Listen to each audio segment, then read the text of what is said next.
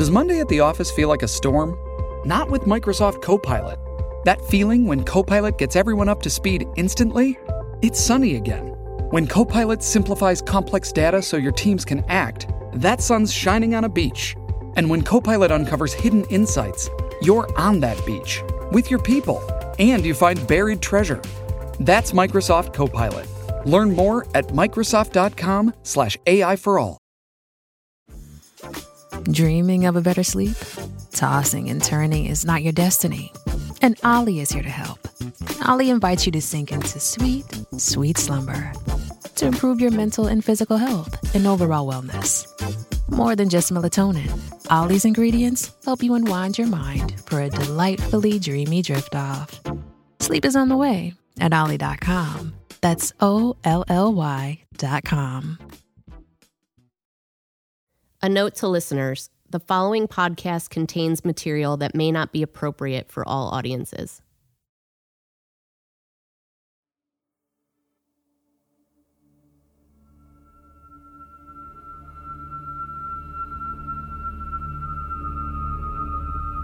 When I walked in, I saw the bodies by the fireplace in the ballroom. He was much more of a conservative guy, and she wasn't. And, they were, I believe, oil and water.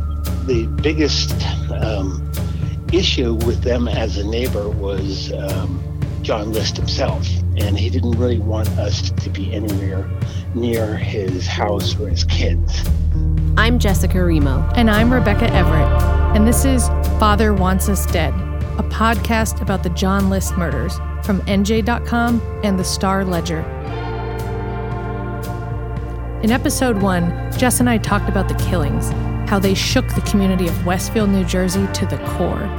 And in episode 2, we took a deep dive into John List himself, a deeply religious man obsessed with propriety and faith and not showing weakness.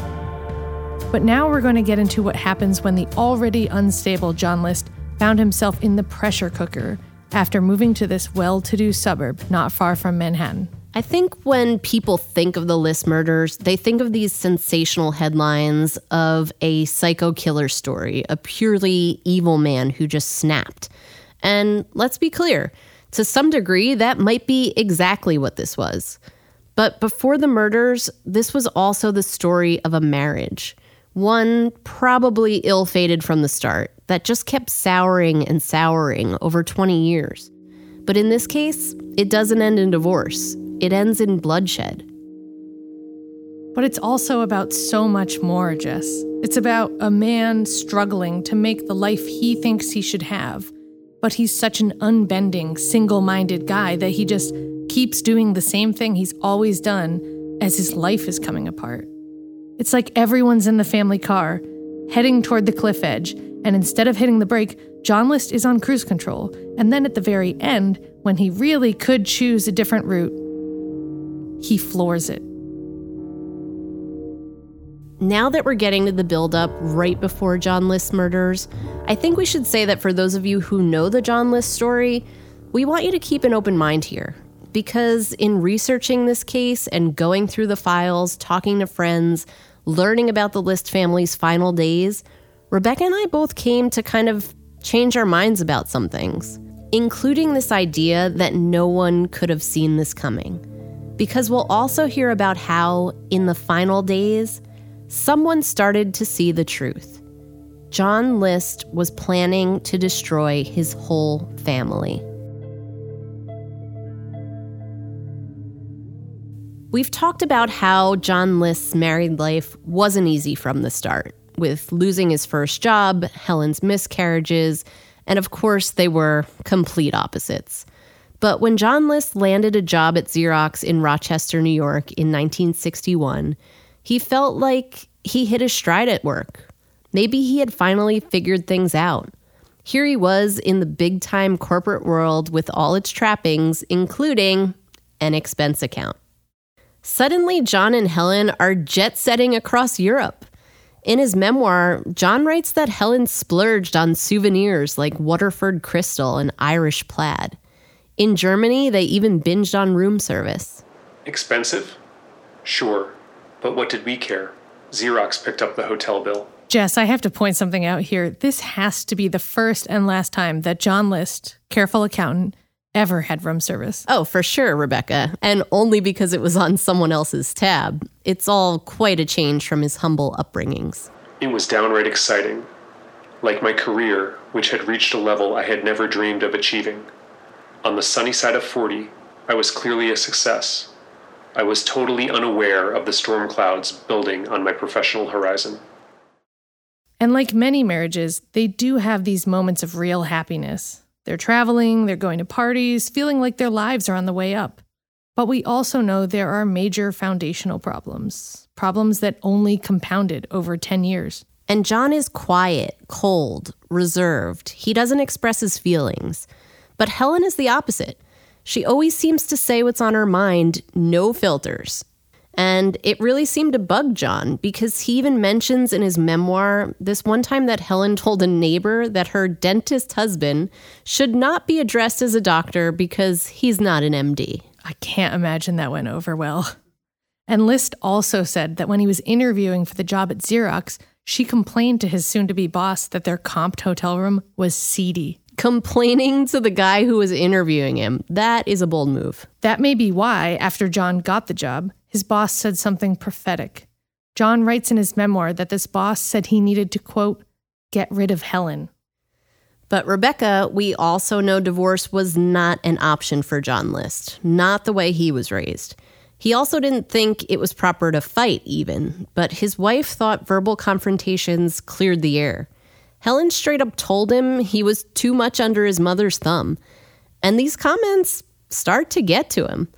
One time, she said something at the dinner table, and John grabbed and lifted the table so high that the dishes slid off onto the floor. Yeah, we're definitely getting peeks at his temper here, Jess. And it's also clear in his memoir that List was bothered by Helen's drinking. We mentioned this a bit in the last episode. I enjoyed a friendly drink as much as anyone, but I was worried by the way Helen needed more than just a few drinks. When she went shopping, a bottle of whiskey often came home in her shopping bag. After a while, it became obvious that Helen was hooked on a deadly poison. I only wish I'd known about AA at the time. He said he even tried to water down the booze, but nothing worked. One time, Helen got drunk at a party and was getting a kiss from the host when List slugged the guy. He got kicked out, but she stayed and partied, the way he tells it. Do you believe this about her, Jess? Like, is she really a drunk, or is he just such a Puritan that he's just blowing it all out of proportion? I mean, I kind of do, because a few relatives of Helen's did talk about it in news articles that came out later, but we know she was really sick and unhappy, so maybe this was self-medicating? Yeah, I really wish I knew what was going through her mind, because we know she didn't have an easy life. Losing her first husband, raising 3 kids while you're that sick. And apparently her marriage to John wasn't like a passionate love affair. Right. In the early days, they couldn't keep their hands off each other. List even dishes on their honeymoon road trip when Helen points to a hill off the road and suggests they make love. They spread out a blanket and get naked. We could watch the cars traveling on the road far below, and the possibility of their watching us provided an extra measure of excitement as we joined our bodies. That sounds like a newlywed thing, because obviously we know that fades. Yes. In his memoir, List complains that Helen rarely reaches orgasm anymore, which makes it less pleasurable for him. And he blames this all on alcoholism, her health, and the passage of time. He says they tried to spice it up by buying what he called blue movies and taking sexy Polaroids. And they even considered swinging, but decided against going through with it. This is the kind of story we hear about a lot of marriages, right? They start hot and heavy, and then things get hard. But they keep trying.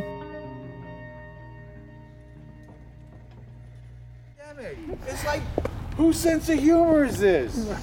Cool, buds. Hey, Gabe Gluck. Hey, how are you? This is Rebecca, nice to meet you. Co-host. But not related to Rick Everett. No, I get that a lot, though. Now we're going to hear from Gabe Gluck, a former Star-Ledger reporter who covered the List case for years.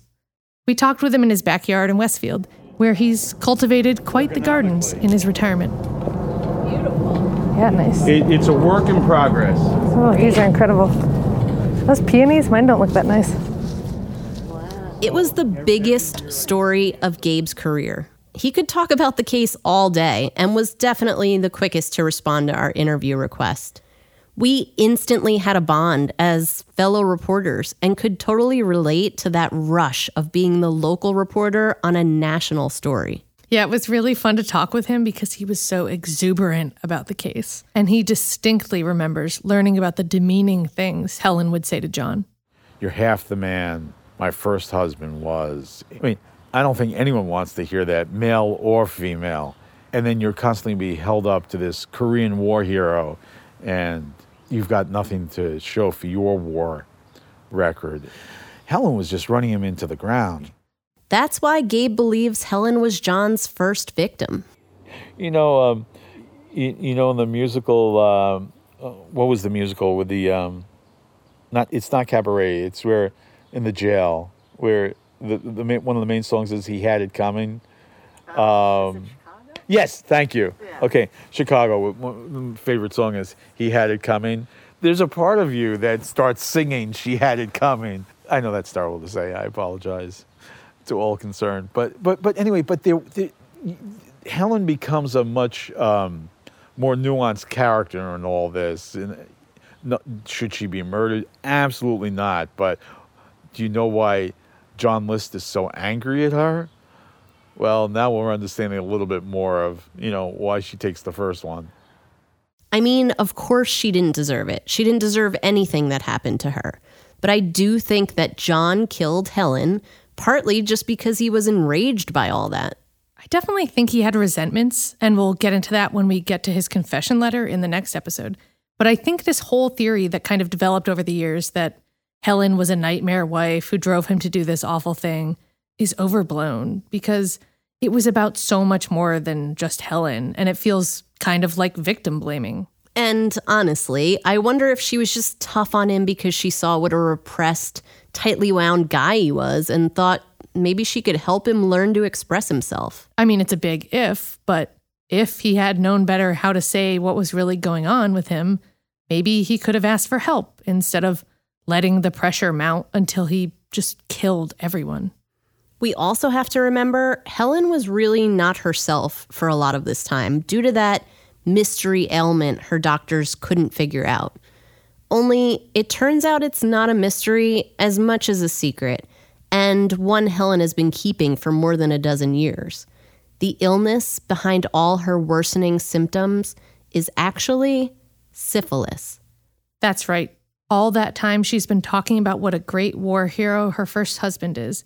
She's known that he gave her syphilis when he was unfaithful in their marriage. By the time John List finally learns about it, the final stages were atrophying her brain, affecting her behavior. It's really tragic because syphilis is a curable disease, but Helen would never be cured, and it was slowly killing her. We said earlier in this episode that this was about more than just a bad marriage and Helen's health problems. The other big problem in John List's life is that he loses jobs. Not just one job, he loses almost every job he's ever had. And that's what happens at Xerox. He can't keep up with the pace of the work, and the axe falls. We talked to a psychiatrist, Stephen Simmering, who would interview List many years later. He said List's personality was the true problem in his career. And one after another, he was let go. And it was never because of work performance problems. It was because of his personality. His coworkers say they couldn't get along with him. He was too dour and too strict and too much of a wet blanket and too stringent. And he just didn't get along with people. He didn't fight with people, but people didn't like him. And the same thing happened again, and the same thing happened again. List eventually will find a job at First National Bank in Jersey City. It sounds good. He's vice president with an office on the banks of the Hudson. And with his fancy new job, he's looking for a fancy new home. He likes Westfield, especially that it has the same kind of conservative Lutheran church he was raised in, and a parochial school to shape his kids into the perfect little Lutherans that he wants. But most importantly, John and Helen fall in love with Breeze Knoll, that stately 19-room mansion that would end up being more of a curse than a blessing. They can't really afford it, But remember, they've had a taste of the high life with Xerox, and they're fighting to keep up. So they buy Breeze Knoll, even if John has to ask his mother for help with the down payment. List said both he and Helen craved this image of prosperity. He called buying the mansion conspicuous consumption in the extreme. He blames the big spending mostly on her in his memoir, pointing out that she only perked up for trips for shopping or buying a nicer car to go with his nicer job. But it's also just him. He takes out a second mortgage to remodel the third floor into an apartment for his mother, Alma, but also because he has to keep up with the Joneses. He remembers replacing a small lamp with an expensive chandelier, quote, worthy of Versailles. Gabe Gluck said this impulse in List didn't really even make sense. He certainly had a number of jobs in his life that would have made for a modest middle-class existence. And he grew up, in a modest middle-class, home. So where that came about, that he had to be a successful businessman on the north side of Westfield, we never got an answer to that.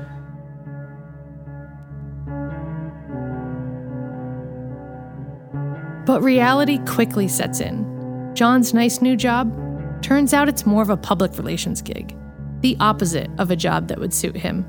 He's fired within a year.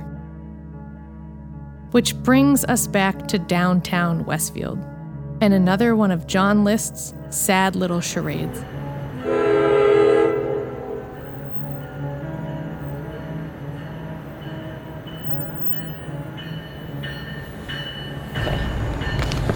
All right, so Westfield train station, and this was John List's hideout because after he lost his last job, he was too embarrassed to admit it to Helen, and so instead of telling her, he just got up, put on his suit, grabbed his briefcase, and came and sat at the train station as if he were going to work.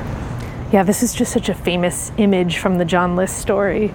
This picture of him just, sitting at the train station all day, reading the paper or whatever, because he just can't admit to himself that he's failing, he's not providing. And to him, providing for a family is just a huge part of what it means to be a man. And did he just sit here all day feeling like a failure? I mean, that'll put it right in your face. You're not boarding the train. You're not going to a job. You're not heading into New York City. You screwed it all up again, Right, and just all those hours he could have been doing something about it. And instead he was just sitting here reading a book.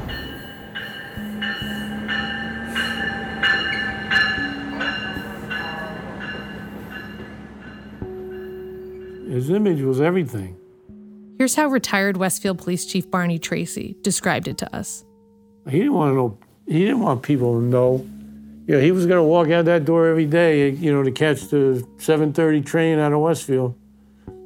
And if people were watching, he went out there, jacket and tie, briefcase, squared shoulders.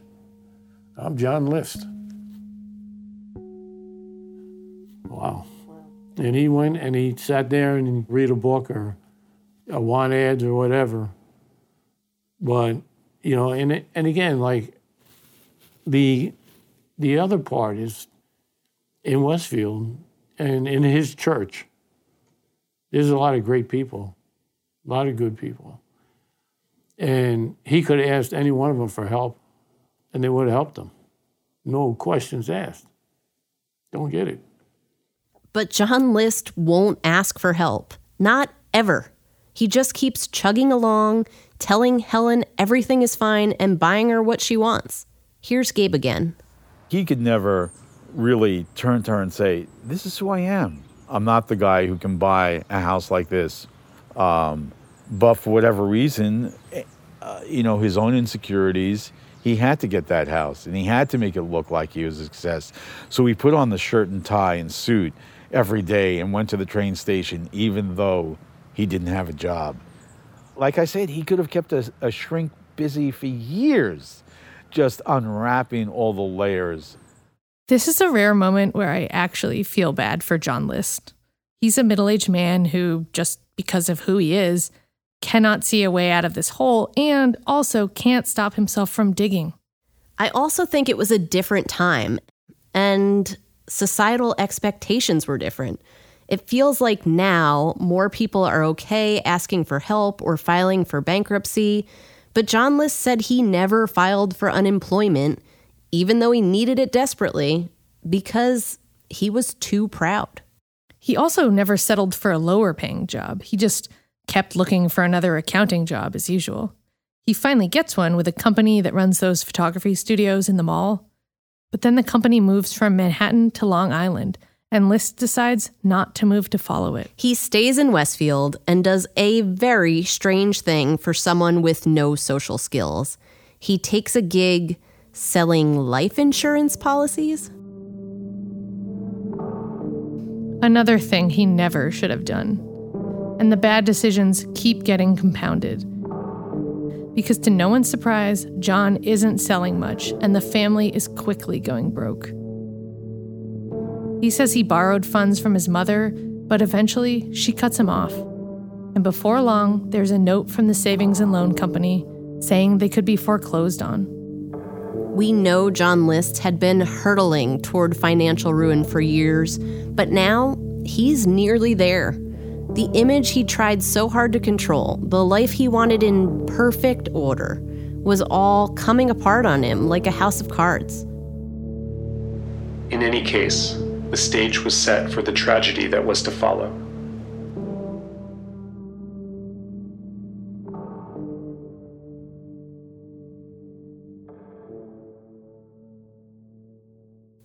Father Wants Us Dead will be right back.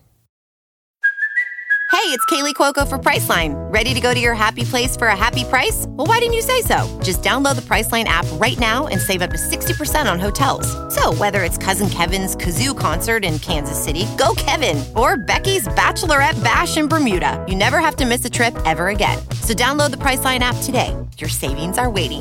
Go to your happy place for a happy price. Go to your happy price, Priceline. First, the bad news. SAP Business AI won't help you generate cubist versions of your family's holiday photos. But it will help you understand which supplier is best to help you roll out your plant-based packaging in Southeast Asia, or identify the training your junior project manager needs to rise up the ranks, and automate repetitive tasks while you focus on big innovations, so you can be ready for the next opportunity. Revolutionary technology, real-world results. That's SAP Business AI. So for John List, things could not be worse. He can't make ends meet. His wife is unkind to him and dying from a disease she kept secret for most of their marriage. And there are 3 kids mixed up in all of this mess. So we wanted to know more about what life was like during this time for the List kids. We reached out to dozens of their former friends and classmates. Rebecca, I was struck by how much they remember and how they can still put themselves right back into who they were during these years. And they were all just kids. I agree, Jess. I mean, after 50 years, they're still carrying a lot of this heartache around. Thinking about these friends who never got to grow up, go to college, have a life. Let's start with Fred, the youngest. He was 7 when they moved to Westfield and just 13 when he was killed. Universally, everyone we talked to said the List boys were both shy, but Fred more so. Susan Cousins-Jankowicz, a close friend of Patty's who we met in the first episode, said Fred was sweet, innocent, and agreeable.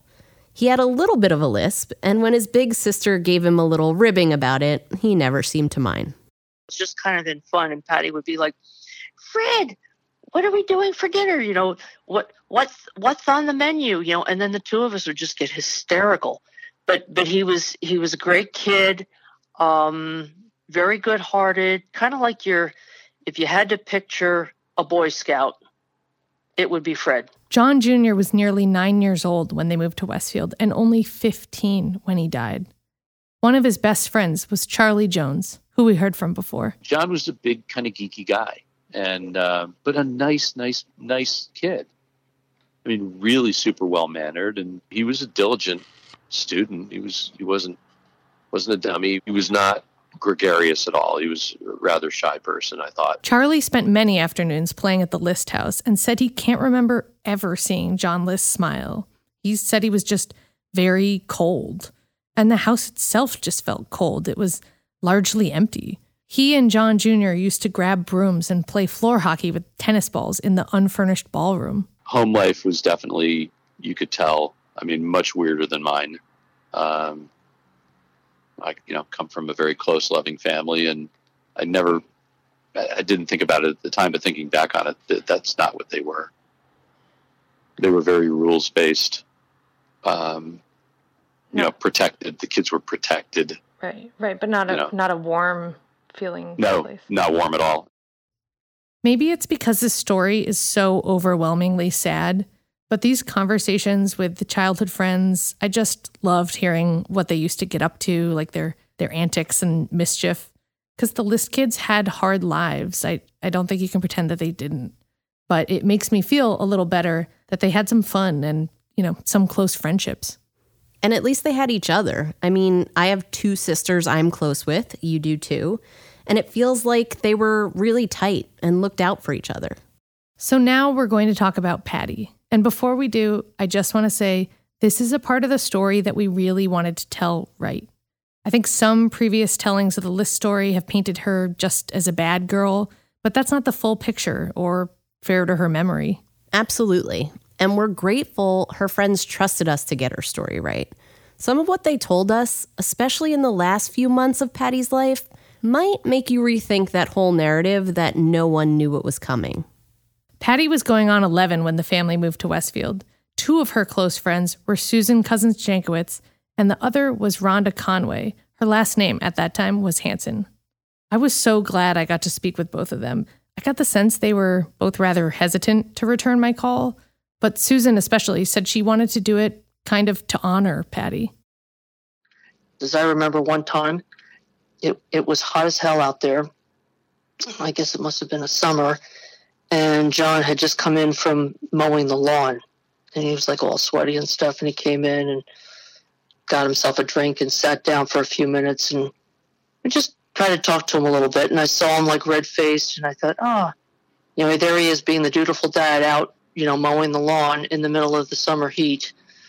So he was nice to me and kind to me, but you never really got that warm fuzzy from him. Rhonda told me that once they were in middle school, she and Patty started doing some stuff that most parents wouldn't be thrilled about, and especially John List, like smoking cigarettes and cutting class. I can remember Patty and I would skip a lot of time to school.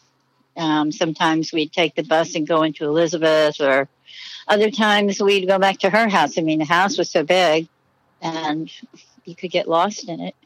And actually, her mother knew a few times, and we'd be up in her mother's room a time or two, just talking to her. Then in high school, around age 15, Patty starts doing something else that John List also disapproved of. She joined a community theater group. How is that a big deal, Jess? Well, Rebecca, to John List, it is. You remember we met Ed Saradaki in the first episode, a friend of Patty's from Drama Club. Ed said it was clear that John List was not thrilled about his daughter playing any adult roles, and he just thought acting in general was a waste. But it really becomes her passion, and the group members become her close friends. Ed said she was one of the more innocent teens in the group. Some of the others would drink alcohol and experiment with drugs, but the people we talked to said they never saw Patty do anything more than try marijuana. Ed also said that everyone could tell that Mr. List was a severe kind of a guy and not someone to mess with. When List would pick up Patty from rehearsals, the room would go silent. All he had to do was walk into the room. He never raised his voice. He didn't have to. If Patty didn't react fast enough, all you'd hear him say was, "Patricia, it's time." So, Jess, Susan Cousins-Jankowitz had some, honestly, kind of heartbreaking observations about what was going on with Patty and her father at this point. She said it wasn't just as simple as a teen being rebellious. Pat knew what she wanted, but she also loved her dad. I'd use the word resignation, that she was realizing at some point, Rebecca, that she was kind of choosing her life over what John wanted for her. And I think there was a little bit of sadness, if I'm being honest, that I think she realized that she was coming across as disappointing to him. But there was also, again, that self-confidence that said, Dad, I love you, but you got to let me find my own way here. Yeah, this conversation with Susan definitely made me sad. She said, you just want your parents to be proud of you. And it sounds like Helen was supportive of the kids, but Patty was never going to get that approval from John List. In episode 1, we heard from Chris Day. You'll remember him walking us through the funeral and talking about what it was like to carry Patty's casket. Chris is 71 now, retired and happily married, but we really went down memory lane for hours, sitting on this bench by the river in Trenton, talking about his memories of Patty, both happy and sad. He's a really sweet, sensitive guy, and it's clear losing her that way left him with a lot of pain and guilt. Well, I never really talk about this thing. I never really brought it up. It's the first time that I'm really talking about it. Chris told me even people he's really close with don't know he dated Patty List before she died. She had just turned 16 and he was 20 when they got together around March of 1971. This was about 8 months before her death. They had their first kiss on a snowy night when Pat had him sneak out to an old kid's playhouse behind the mansion. He flicked a lighter to signal that he was there. So about 10 minutes later, she came out with a comforter. And if I say where we had our first kiss, I know we definitely had our first kiss there in that playhouse. It was all kind of cozy. Chris said it was obvious John List did not like him, and that would contribute to their breakup later in the summer. He was an older guy, not in college, and he wasn't Lutheran. Chris and Patty stayed friendly, though. He recalls her playing this bodacious, robotic babe in a bathing suit in the musical Lil Abner. I remember her before we started doing our skits. She ran across the stage in her bathing suit and then ran back, got something, and ran back to where she came from. And somebody in the audience said, "Hey, do that again!" Because she was in her bathing suit. And later that fall, Chris said he and Patty were slowly rekindling their romance. On the last weekend of her life, he drove her to visit a friend at Rider University. But when Chris went to drive her home that Sunday, he did something he regrets to this day. He invited a friend of theirs, a girl, to ride along. He didn't realize until later that this would upset Patty. And even though it was a small thing, and even though it's been 50 years, he can't forget that their final hours together were marred by his mistake. I looked and I said, there'll be other times. There'll be other days. I didn't know that was going to be like the last day. Sorry. It's okay. I got a bandana. Sorry, but that's I really didn't know. I thought there'd be other days.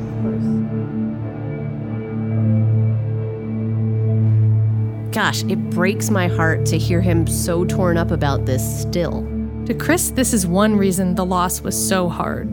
He hurt this person he cared for, and he couldn't make it right before she was gone. He said that's why he agreed to talk about it now, after decades of basically keeping it a secret.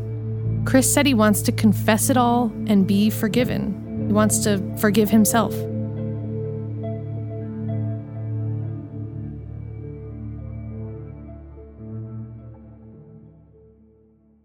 This episode is brought to you by Shopify. Do you have a point of sale system you can trust, or is it a real POS? You need Shopify for retail. From accepting payments to managing inventory, Shopify POS has everything you need to sell in person. Go to shopify.com/system, all lowercase, to take your retail business to the next level today. That's shopify.com/system. Next, we'll hear about the List family's final days and how the pressure just kept building for John. His finances, his marriage, his religious beliefs, his kids. we'll hear about the crucial moments where the cracks in John List's careful, reserved facade were starting to show, including to his daughter. We heard earlier in this episode about Patty and Rhonda skipping school and getting into other mischief. So by 1971, in the final months before the murders, they were not allowed to hang out. Both of their fathers thought the other girl was a bad influence. But sometime that summer, the girls snuck out of their houses and joined a group of friends downtown. We decided to hook up and just go out. You know, it was like probably after midnight or something, and just walking around, carrying on, making noise and probably disrupting the peace. That's what got someone to call it in. And the cops came, picked up. I think it was the other kids got away. Patty and I got caught. The cops took them to the station and called their parents. Rhonda's dad got there first and was none too pleased. But then in walks John List, in a full suit, of course, even though it was the middle of the night. Patty's father was irate. He just started carrying on yelling at Patty. And then he came up to me, and I thought my dad was going to punch him. But he said to me, you're a bitch as well as a witch. And, I was already scared. And did he yell it at you too, or did he just sort of say it to you? He said in a loud voice, we'll put it that way, and kind of walked towards me, and his eyes are just scary. Like streaming, I don't know, scary. I think it's important to note, Rebecca, that this is about 3 or 4 months before John murdered his whole family in cold blood. It seems List was buckling under the pressure, and he saw the changes in Patty as a sign his family was on a path away from the church. For List, that's a catastrophe.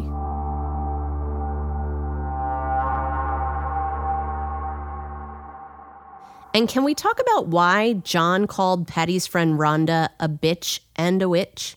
Because that doesn't seem like an accident, Rebecca. In fact, we learned that near the end of her life, Patty considered herself to be a witch, a practicing witch. Jess, as you know, this was something I wanted to try to disprove because it just sounded so outlandish. I was like, we're going to do some interviews and debunk this.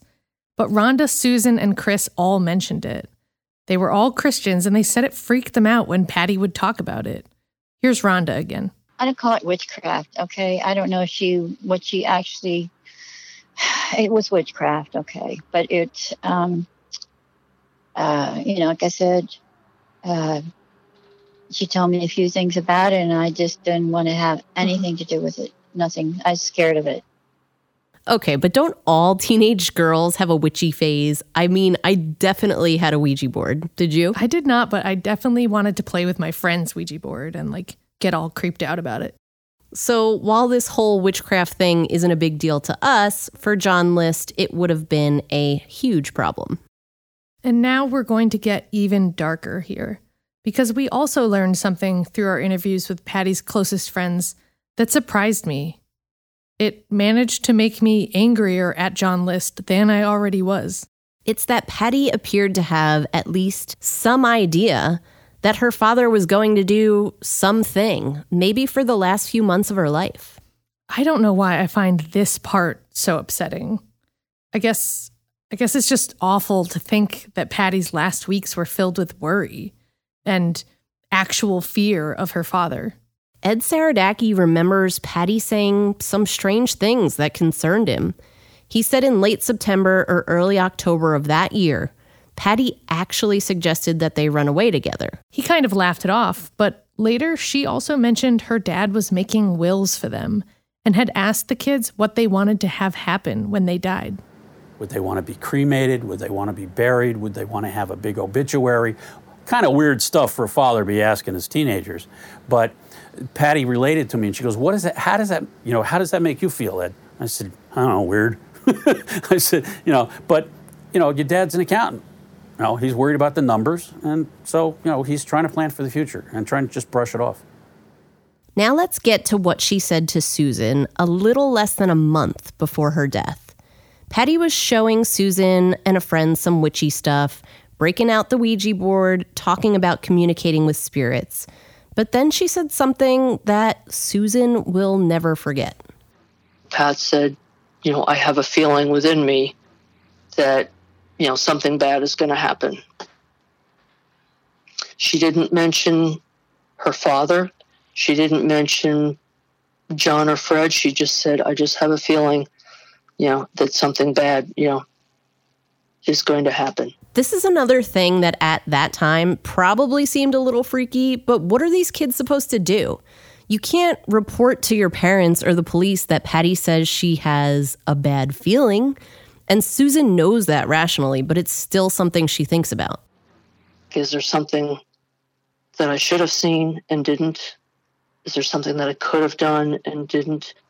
And, with just that one ominous comment made by Patty within a month of her death, I told my mom about it, but you just say, oh, okay. So that's kind of strange. Nothing that you could act on. Both Ed and Susan said Patty never seemed afraid of her dad. It was just a strained relationship. But Rhonda, she said she saw something different, real fear. And not just because of that one time at the police station. It was more than that. At some point, she had told me that she knew her father wanted her and her brothers dead. Wow, so she said that she thought her dad wanted to kill them or wanted them dead? Mm-hmm. Wanted them dead, yeah.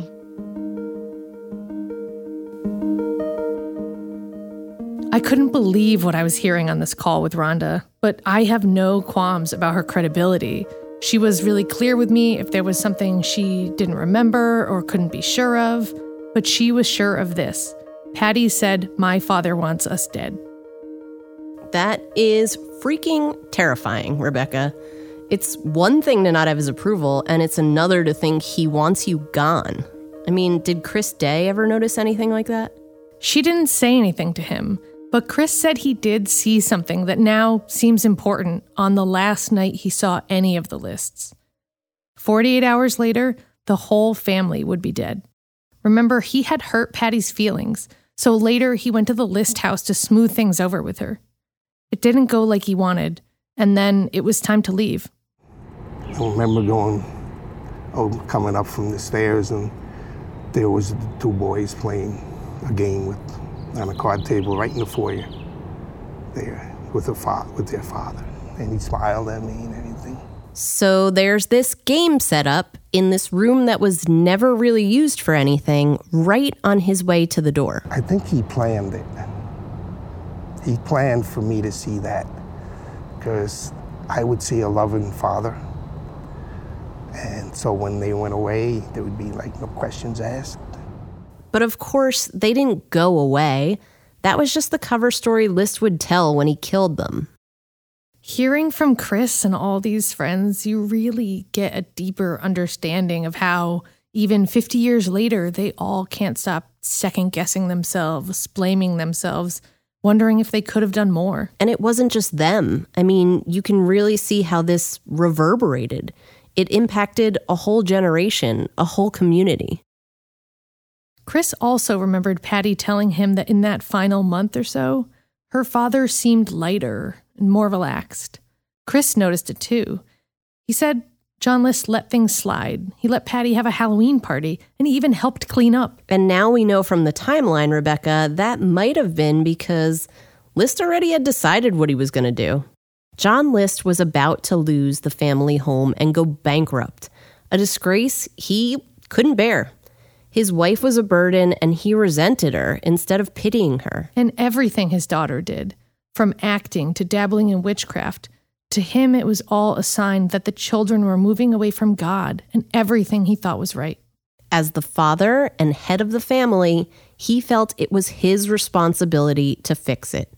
But he kept coming back to the same solution.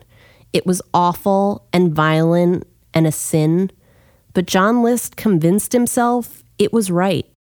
Deciding to do it was the hard part.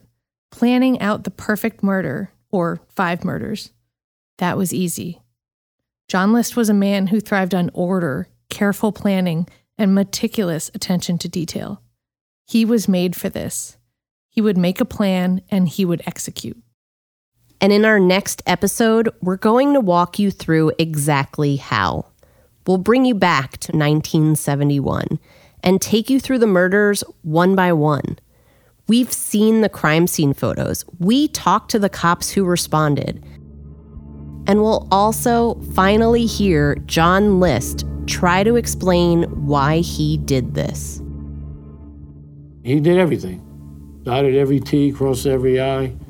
You know, the ledger was balanced for him. Well, the kid tried to struggle and fought with him from what the crime scene indicated. I mean, you just shot your mother to death and you couldn't give her some comfort or some dignity. I just cannot imagine someone doing what he did, claiming that God told him to do it, and then stay in the same house, tidy them up in the ballroom of the house. After he killed them all and left, I was always so scared he was going to come back and get me. Isn't that crazy? I always thought that. Father Wants Us Dead is a production of NJ Advance Media. It's reported, written, and produced by us, Jessica Remo and Rebecca Everett. Christopher Kelly is our executive producer and director. Alyssa Passaggio and Kevin Whitmer are also executive producers.